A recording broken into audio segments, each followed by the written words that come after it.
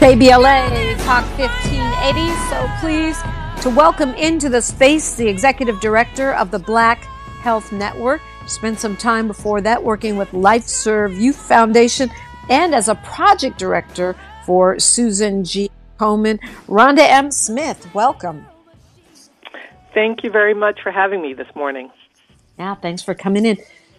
Let's start with the basic. What is the Black Health Network? What do y'all do? Yeah, so the California Black Health Network is the only statewide organization that works to advance health equity for all Black Californians. That includes African Americans as well as Black immigrants. So we do outreach, education, policy, and advocacy, as well as programmatic work to close the gap in health disparities that, unfortunately, Black Californians suffer from, more so than any other population of people. Yeah. You're saying Black Californians specifically have a wider disparity. That is correct. Not just in California, but unfortunately, Black Americans across the country are at the top of the list when it comes to the disproportionate number of people dying and also dealing with different diseases. You know, I sometimes wonder, Rhonda Smith, if that's a self-fulfilling prophecy. We hear so much about how we're leading in AIDS and high blood pressure and diabetes, etc. And then we worry ourselves and we kind of feel like there's nothing we can do about it, and it becomes a cycle. Yes. So, I'll start by talking about the good, bad, and the ugly of COVID, because I think COVID really put a spotlight on the issue of health disparities that those of us in the business, so to speak, have known for decades. But I think the most important thing that COVID did do was kick the door open to really have a conversation about what I've often referred to as the big elephant in the room, and that is the impact of racism and racial bias on the health and well-being of Black and brown people.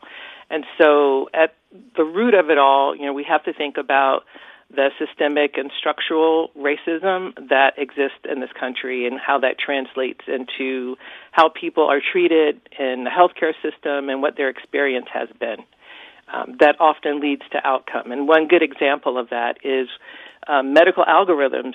There are race-based adjustments made in medical algorithms that drive decision-making for patient care that leads to a different decision for a Black or brown woman compared to a white woman facing the same condition if for her pregnancy.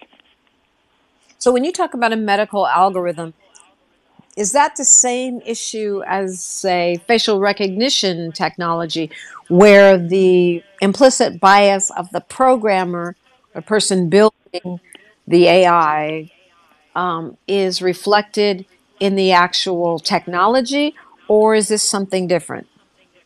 It's similar. I think in the case of AI in the situation that you just described is, what goes into a system is related to the quality of the outcome of that system. And if you're not incorporating diversity, right, in the beginning, in this case, then it's not going to recognize diversity when the product is done. It's kind of the opposite when it comes to medical algorithms. There is greater intentionality when we look at what happens and what drives decision-making for patient care in medical algorithms. There is definitely a race-based adjustment factor in those situations. That's a bit more intentional, I would say. And so I hear what you're saying about Black Americans having health disparities, and we have had a lot of conversation recently, national conversation, about maternal health outcomes. But does that do the same thing as COVID, where it makes us look at the entire system? Or is it, again, I worry about this fatalistic thing like, oh, we're cursed, there's something wrong with us, or it's our fault, so therefore, we're doomed. Yeah. Well, even in medical school, it's unfortunate that still today, biases are taught and as part of the medical school curriculum. Still the fact that, or not the fact, but still the belief that Black people can tolerate more pain than anyone else. That we know that is not true. We're all human beings, and we bleed the same. We have the same organs, and feeling pain may vary by individual, but definitely is not a race-based thing. So again, we have to look at some of the root causes of health disparities. And one example still is going back and seeing and understanding what is still being taught in the medical school curriculum. So unfortunately, by the time a provider gets into a clinical setting, it's a bit too late.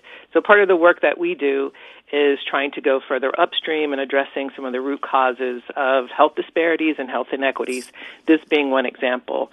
And social determinants of health is another factor that also impacts the health and well-being and health outcomes of Black Americans and Black Californians, which is the reason why you hear often that one person's zip code is often a determining factor of not only their quality of life, but their length of life, which is totally unfortunate, but also is related to the social determinants of health.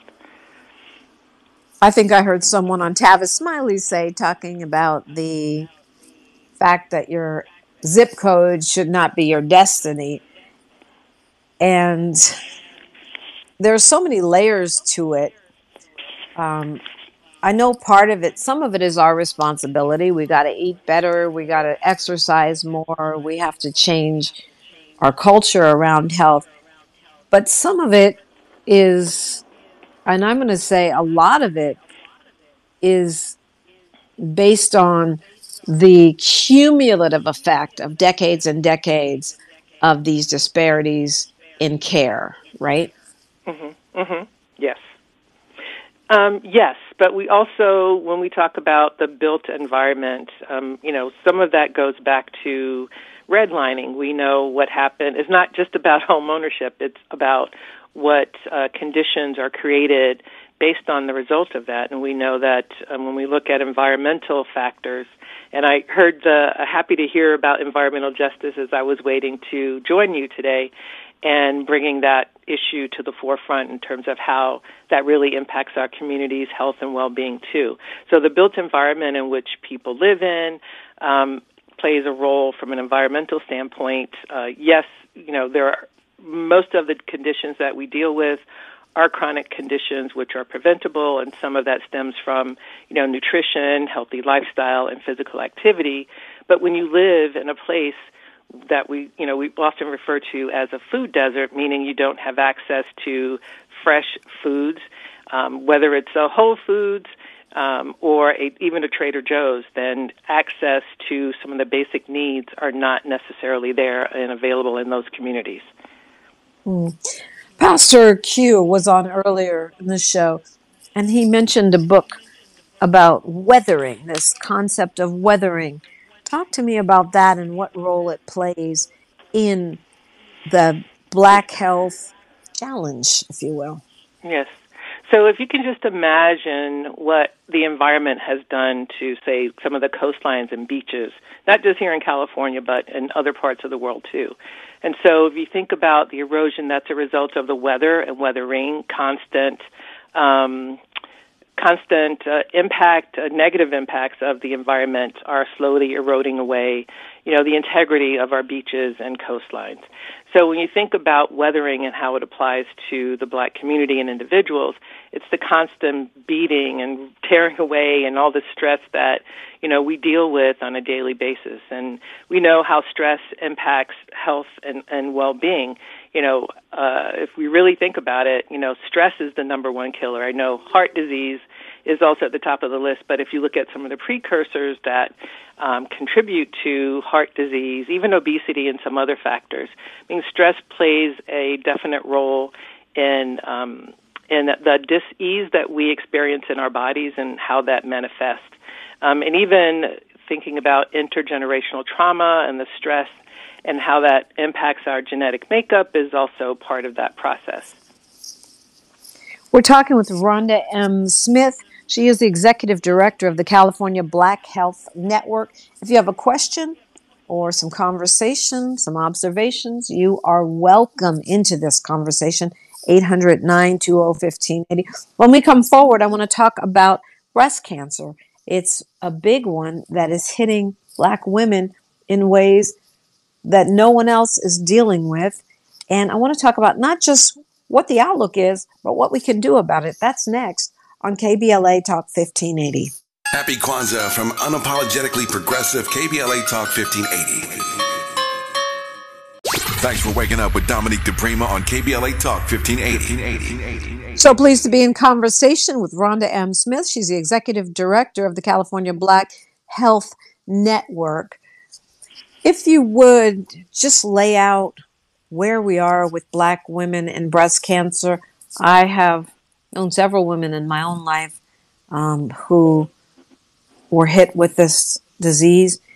And what I've learned is that Black women often have more fatal outcomes and get more aggressive forms of this illness. You could kind of give us an overview on where we are now with Black women and breast cancer. Sure, thank you. So I'm happy to report that I am a 15-year breast cancer survivor.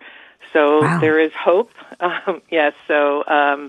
But in general, what we see is that there's more parity when we talk about or think about the incidence rate or the rate of diagnosis of breast cancer in Black women. Unfortunately, when we look at outcomes or the survival rate, we're 45% more likely to die from breast cancer compared to white women. And so there are lots of reasons for that. Early detection is definitely key. I was detected early, stage 1, and was very proactive in responding to my diagnosis. So there is hope, and, you can also survive breast cancer, especially if there is an early diagnosis. So one of the things that is particularly interesting when we talk about Black women and breast cancer is the fact that Black women, especially women under 40, are more often diagnosed with what's called triple-negative breast cancer. And that is when there's 3 hormone receptor sites when we talk about breast cancer, and that's PR positive, ER positive, and HER2. So if you could either be positive or negative on either one of those 3. If you're negative on all 3, that is called triple-negative. And triple-negative breast cancer is more difficult to treat because the majority of therapies that are out there are more targeted for a different type of breast cancer called more ER/PR positive types of breast cancer. So the options for treatment is very limited. Should there be a late-stage diagnosis, it makes it all the more difficult to treat. But the good news is there are drugs in the pipeline that are targeted for triple-negative breast cancer. So we are seeing better treatments in the pipeline and also better outcomes anticipated better outcomes because of those treatments. So we are more likely to get the triple-negative breast cancer. I believe that's what Cheryl Flowers had. We're broadcasting from the Cheryl Flowers studio Right. at KBLA Talk 1580. She was, of course, Tavis's beloved producer. But what Yes. about in other areas of breast cancer? Are we more likely to get it, and what are the outcomes looking like? Yeah, I think the important thing is, knowing your family history and knowing if there are any women in your first line of relatives, like your mother or grandmother or aunt, that was diagnosed with breast cancer, especially at a young age. Also, being proactive. I know that the screening guidelines call for doing your annual mammograms at age 40, but I think from the moment we develop breast, we should be very familiar with the changes that happen from a month-to-month basis, even if you're talking about young teenage girls. Because I have seen and know of young women who were diagnosed with breast cancer at 19 and in their mid-20s. Wow. And so often if, I've heard stories, women also find a lump, but they go see a doctor, they get dismissed because the doctor says, oh, you're too young, it's probably just a cyst or nothing, But, it's your life and your health, and so if you know that something's not quite right, being persistent and being your own advocate is important. And if that doctor isn't particularly listening to you or wanting to make sure that, is not anything serious or breast cancer, then I would find somebody else or another doctor to work with who has your best interest in mind and not just being dismissive because of, you're not of age yet to have breast cancer. But breast cancer can happen at any age. really, as long as there's breast. It happens in men also. Yeah, how common is that in men? Well, about 1% of the breast cancers are male breast cancers. So if you look at the statistics, not that significant compared to women, but it does happen. Now, you're saying we should be possibly considering mammograms earlier than 40, but what about the self-exams that are some doctors urge us to do? Is that effective? Yes, I actually discovered my lump on my own, and most women that I know who were diagnosed with breast cancer, it also happened the same way for them. So, again, while you're in the shower or in other situations, I think paying attention to the changes in your breast on a month-to-month basis is very important.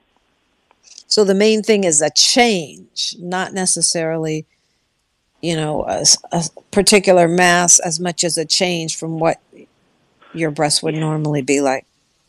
Yeah, I mean, there's a difference between cyst and, a breast cancer tumor. I noticed that myself when, not to reveal too much personal information, but I have had a history of cyst, and when I noticed my lump, it did feel a little different than the cyst did. So that was a little bit of a cause for concern for me, and fortunately, I acted very quickly and was able to get in to see my primary care physician, and then things unfolded from there.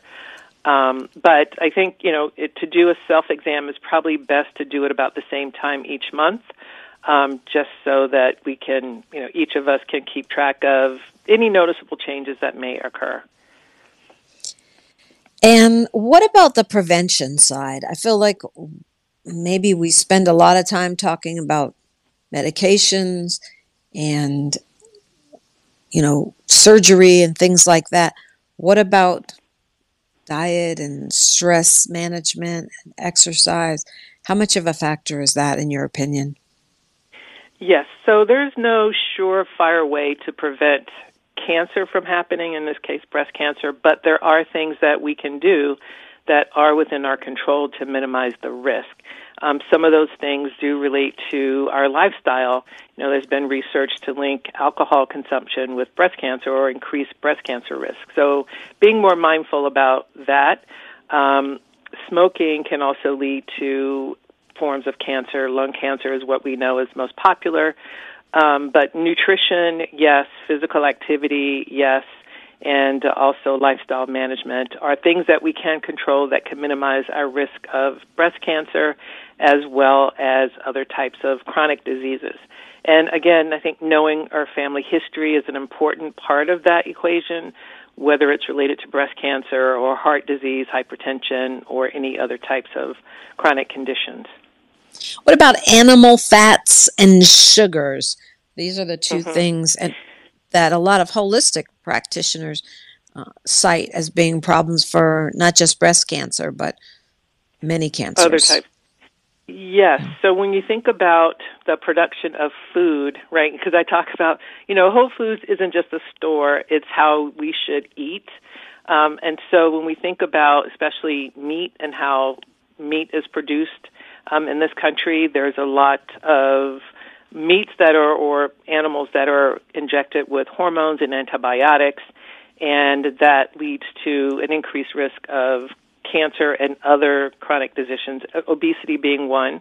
I mean, if you look at, unfortunately, the rate of childhood obesity, you can see an increase in that over the past 5 to 10 years. And then also we know that research has shown that for young girls who consume more meat products and even fast food items, that it not only propels them into puberty a lot sooner, but it also increases their risk of breast cancer by about 30%.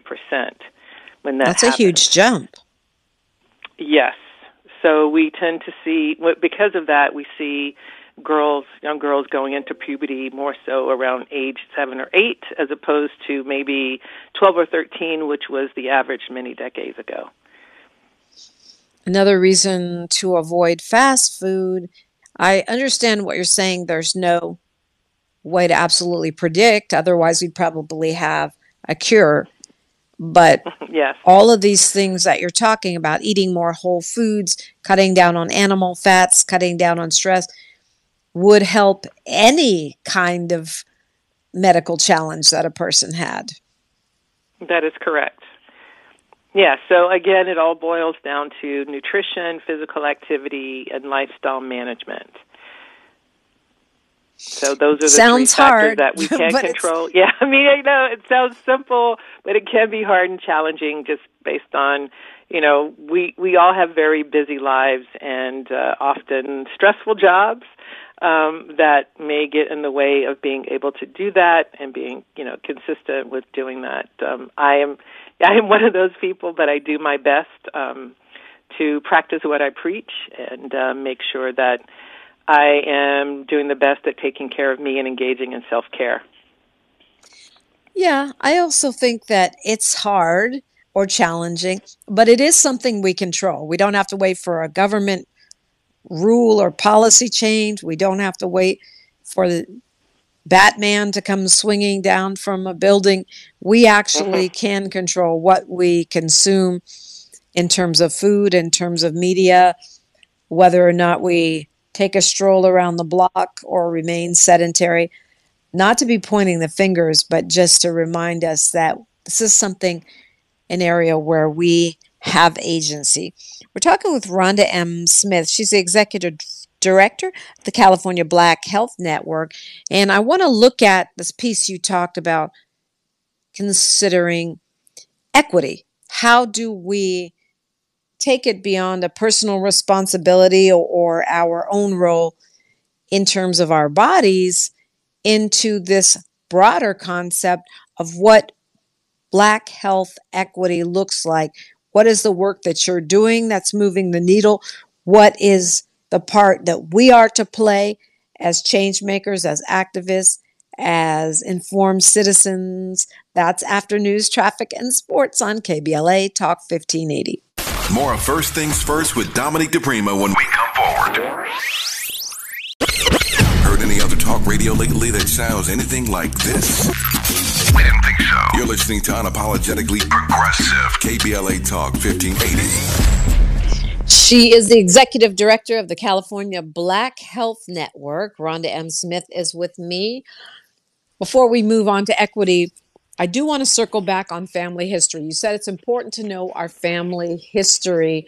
I have a friend who knew her family history, found out that she did have this gene, I guess you could call it, within her family, went and got tested for some kind of um, DNA element, I believe, that makes you more likely to have cancer, and had a preemptive mastectomy, similar to what we Right. heard that Angelina Jolie did.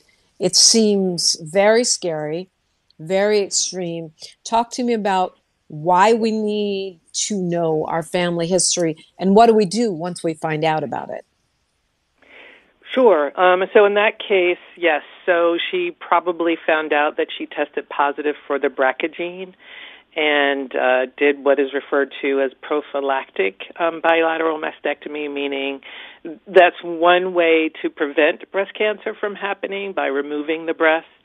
And so, yeah, I think it's important to know your family history, and now with advances in technology, even with 23andMe, you can get your health history or health makeup if you choose that option. So it's not just about your diversity makeup, so to speak, but you can also get information about your health and what things you may be predisposed to as part of that. So it's one way that we can take control, be more proactive, understand more about our health and what we may be prone to happen, and just being more mindful to prevent those things from happening, given that information.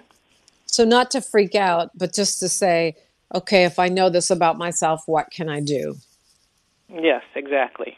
And having a conversation with your primary care doctor or whoever your preferred healthcare provider is that you work with as a partner. And I think the important thing is having a healthcare provider that you do have a great relationship with and can be a partner in the process of managing your health. So I love what you said about maybe getting a second or third opinion. Because this idea of doctors being dismissive is something I've heard over and over again interviewing Black women. And then when I read about that happening to Serena Williams, I'm thinking to myself, if it happens to Serena, it definitely could occur anytime a Black woman is interfacing with medical systems. So I love what you said about second and third opinions and empowering ourselves to be more authoritative than people in white coats in terms of getting the answers that we're looking for. Right, and exactly in that situation, perfect example of why it's important to advocate for yourself.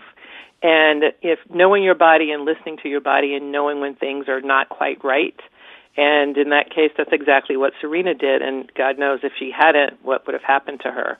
But just think about, I'm sure you've heard of some of the stories here about some of the Black women who have unfortunately not survived their birthing experience, and we know that we've had hospitals shut down because of some issues related to that. So unfortunately, as medical technology and treatment have advanced, we still see those statistics, and still Black women are 3 times more likely to die in childbirth, as well as about the same rate for Black babies when they're born, and also in that situation delivered by white providers.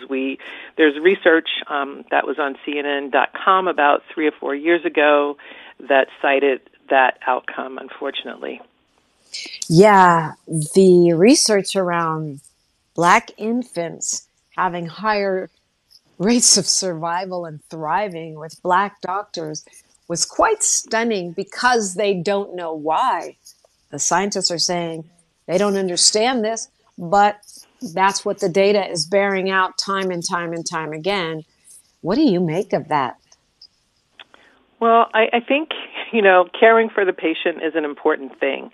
And unfortunately, it goes back to one of the things that I talked about earlier about what happened. One of the good things that happened as a result of COVID is, it kicked the door open and shed some light on the impact of racial bias and racism on the health and well-being of Black and brown people. And so I think if we are caring for our own, we're more likely to listen, be more empathetic, and take things more seriously because of that relationship that we have and that connection. So, and then you have to think about how the healthcare system works, right? It really, unfortunately, is more like a factory, and you're getting people in and out when your doctor is required to see 35 patients a day. How can you spend quality time with any individual and really understand what is going on in that individual's life that may contribute to what the doctor sees when that patient shows up in an exam room? I say, life really happens outside the life and health really happens outside the 4 walls of any hospital, any clinic, or healthcare center. And so what a patient shows up with in an exam room may often be symptomatic of many, many other things, right, that are happening in their day-to-day lives, and not just, the solution is not just throwing drugs at it, but really understanding what is happening in that patient's life and peeling back the layers of the onion to get to the root causes of their situation and health condition. Yeah, I saw something. A nurse was on Instagram. Of course, I didn't independently verify it, but it made sense. She was saying there was a patient hitting her head in the hospital. Oh, yes. They were going to do a psychiatric referral because a woman was hitting herself in the head. Turned out she had a weave, and lots of folks pat themselves on the head when they have a weave. Exactly. Yeah, and that's when we talk about cultural competence, right? And so if it were a Black healthcare provider taking care of that person, most likely they would have known, oh, yeah, she's got a weave, and that's how she's, taking care of the itch or whatever it is that she needs to take care of, right? And so, but even still, it's just asking the question instead of making an assumption about an individual if you don't understand what may be happening in that scenario.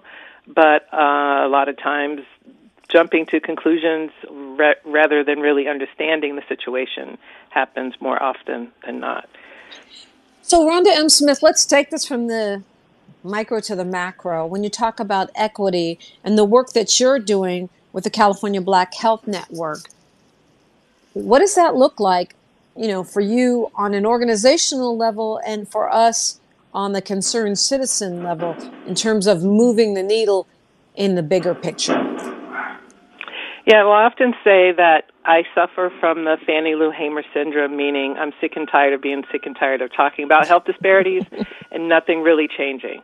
And so when I think about the reasons why, when there's been many, many decades of research, programs, projects, interventions, and all of that, but we're still talking about it, and things are actually getting worse for the Black community. Why is that still happening? And again, I say also that programs come and go, but policies make lasting change. And I think until we start to see more policies that are aimed at the system level, I mean, here in California, I think we've had great legislation that's been passed, at least during my tenure here at the California Black Health Network.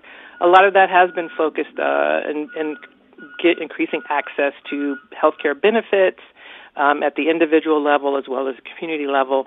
And now we're beginning to see, and we are focusing more on legislation that is targeted for making changes and breaking down those barriers and addressing the issues that exist within the system level. And so addressing, the system and the people that are providing care to Black Californians and across the country is an important part of closing that gap and addressing health inequities. And I don't think that we are going to begin to see any changes happen or the needle being moved if we don't address things at the system level. And again, getting to those root causes like the medical algorithms that I talked about, like what's being taught in the medical school. So there's possibility to change some of that through policies and legislation that can be passed here. Yep. And that seems to be... Go ahead. I was going to say, one example of that is we were fortunate enough to be part of a coalition along with City of Hope, Cedars-Sinai, the Latino Cancer Coalition here in California, the Susan G. Komen Foundation, and a few other statewide organizations in the cancer space to get legislation passed, and Governor Newsom signed into law in September of 2022. It's called the California Cancer Care Equity Act, and that is specifically targeted for people within the Medi-Cal system, our version of Medicaid here in California. And so, unfortunately, we know that cancer outcomes are better or worse depending on the type of insurance that you have. We see worse cancer outcomes for patients within the Medi-Cal system than we do for patients that have private insurance. And so what this particular piece of legislation does, it gives cancer patients with an advanced or more serious cancer diagnosis who are within the Medi-Cal system the opportunity to get the standard of care, because sometimes, unfortunately, patients in the Medi-Cal system or with a certain type of insurance do not get the latest, most innovative therapy compared to what happens with privately insured patients. And so it gives them the opportunity to get the standard of care, also get treated at a cancer center of excellence here in California, get access to genomic testing, precision medicine, and enrollment in a clinical trial if all commercially available therapies are not efficacious in their situation. So that would never happen in the current way of providing care for cancer patients within the Medi-Cal system. Policy. So we expect to see better outcomes, 3 to 5 years down the road for cancer patients within the Medi-Cal system, and especially for Black women who may get diagnosed with triple-negative breast cancer, as I mentioned earlier. Rhonda M. Smith is our guest. She's the Executive Director of the California Black Health Network. More straight ahead on KBLA Talk 1580. She's reclaiming her time on KBLA Talk 1580. More First Things First with Dominic DePrima when we come forward. This is KBLA Talk 1580, where hate loses and love wins. We are talking about equity in healthcare, breast cancer, and how we can all work together to improve our outcome. Rhonda M. Smith is the executive director of the California Black Health Network. And of course, the question is always, what do we do about it? How can we help you help us? Yeah, so, well, we're a nonprofit organization, so donations and financial support is always appreciated and welcome. And I say, we need to invest more in our own communities and the work that, so many nonprofits are doing here across California. Unfortunately, we don't have a product or a service that we sell per se every day, but we do deliver value and have an impact in the work that we do thanks to some of the funders that have supported our work. But we're also wanting to, engage the community around helping us solve some of our own problems and getting engaged in that process. And one way is they can also tie to, our organization. Tithing at church on Sundays is great. Tithing to nonprofit organizations that, give their blood, sweat, tears, and heart every day to saving the lives of Black Californians. It's also an important thing for our community to do and support. And so we have our 40th anniversary event coming up here in LA on Thursday at 6 p.m.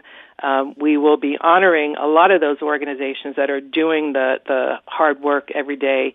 And you talked about maternal health, so we are focusing really on recognizing and uplifting and acknowledging all the great work that some of the initiatives here in LA have been engaged in to close the gap in Black maternal health and infant mortality, such as the African American Maternal and Mortality Initiative, the Perinatal Equity Initiatives, Black Women for Wellness, the California Black Women's Health Project, Black Women Rally for Action. We know how powerful Black women can be when they come together to drive change and have an impact in our community. And so we really want to, again, uplift their work and their legacy that they've created here in the LA area as well as across the state. We'll be honoring some individual champions who've really dedicated their lives to helping to improve the health and well-being of Black Californians here as well. If we want to attend or support the event, how do we connect with that? Yeah, you can go to our website, that's cablackhealthnetwork.org, and go to the events tab. You'll see information about the 40th anniversary celebration event, and you can register directly through the website. And, or you can contact our office to get more details. But all of the information you need is available on our website, and also information to sponsor the event as well as attend the event. And of course, that's coming up on Thursday. When we come forward, we'll get some final thoughts, maybe calls to action from Rhonda M. Smith, Executive Director of the California Black Health Network. Appreciate all the information and all the work you're doing. It is encouraging to know how hard many of our nonprofits are working on behalf of Black women, the Black community in general, and our well-being. This is KBLA Talk 1580. From our heart to your heart. Happy holidays to you and the ones you love from KBLA Talk 1580. The conversation continues right now with Dominique DePrima on First Things First. Dominique DePrima and Rhonda M. Smith, Executive Director of the California Black Health Network. And tell us again the website, how to go to your Thursday anniversary event, and what you'd like to leave us with as far as marching orders this morning. Sure. So to register for the event, you can visit our website. That's CA as in California abbreviated, blackhealthnetwork.org. That's CA, blackhealthnetwork.org.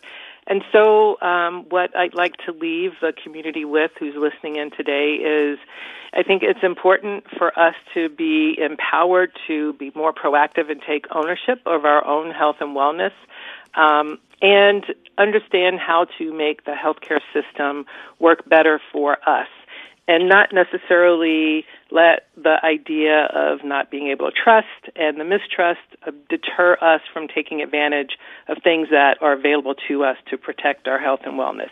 And so we're going to be doing a lot of work to help our community overcome that. We're going to be partnering with the California Healthcare Foundation around the How Do I campaign, and that is really meant to empower Black Californians across the state to really understand how to exactly make the healthcare system work better for them and have a better experience and be more in control of that situation so that we can see, better outcomes on the other side of that.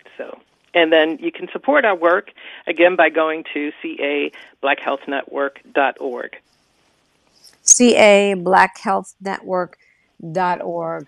It's a great campaign. How do I think when navigating the health system, even someone like myself who does news for a living and talk for a living, I've spoken with so many nonprofits. When it comes to our personal needs, sometimes it's hard to know where to start. We've got a couple of minutes here. Would you like to call out some other resources that people maybe should know about? Sure. So we are going to be, it's not available yet, but we are going to be kind of responding to some inquiries that we've had. We're going to be working on developing a Black healthcare provider directory, not just for physicians, but for a multidisciplinary array of healthcare providers that are specifically more culturally competent. So that would include doulas, midwives, community health workers, holistic providers, because we want to make sure and do our part that we are providing access to a network of healthcare providers across the state as part of us being the Black Health Network, making sure that people are connected to resources and connected to the, whatever it is that they need to have a longer, healthier life. That's great stuff. And I'm pretty sure you're going to say that if Black health organizations want to be included in that directory, they could go to your network, California Black Health Network website for info. Yes, and they can also become a member of the Black Health Network. So we broke 500 members a couple of weeks ago. We started from ground zero about 2 years ago. So please become a part of the network so that we can all, there's strength in numbers, and we need to be working collectively as a community instead of in silos, because we want to make sure that we're igniting a Black health movement here across California so that the story that we tell, 3 to 5 years down the road is a lot different than the story we're telling today about the disparities in life expectancy and across the board. Yep. Thank you. Rhonda M. Smith, thanks so much for joining us. Well, thank you, Dominique. It was great to be here with you today. Tavis Smiley's up next. He's got a full lineup for you and a great show on deck, as always. My quote today, well, Sahara Ali says it all the time. I don't know who first said it. It is, focus on what you want, not what you don't want. I'm Dominique DePrima. History is now, and we are making it together. Don't forget to join me tomorrow for Talking Point Tuesday. Until tomorrow, be well, be safe. One love.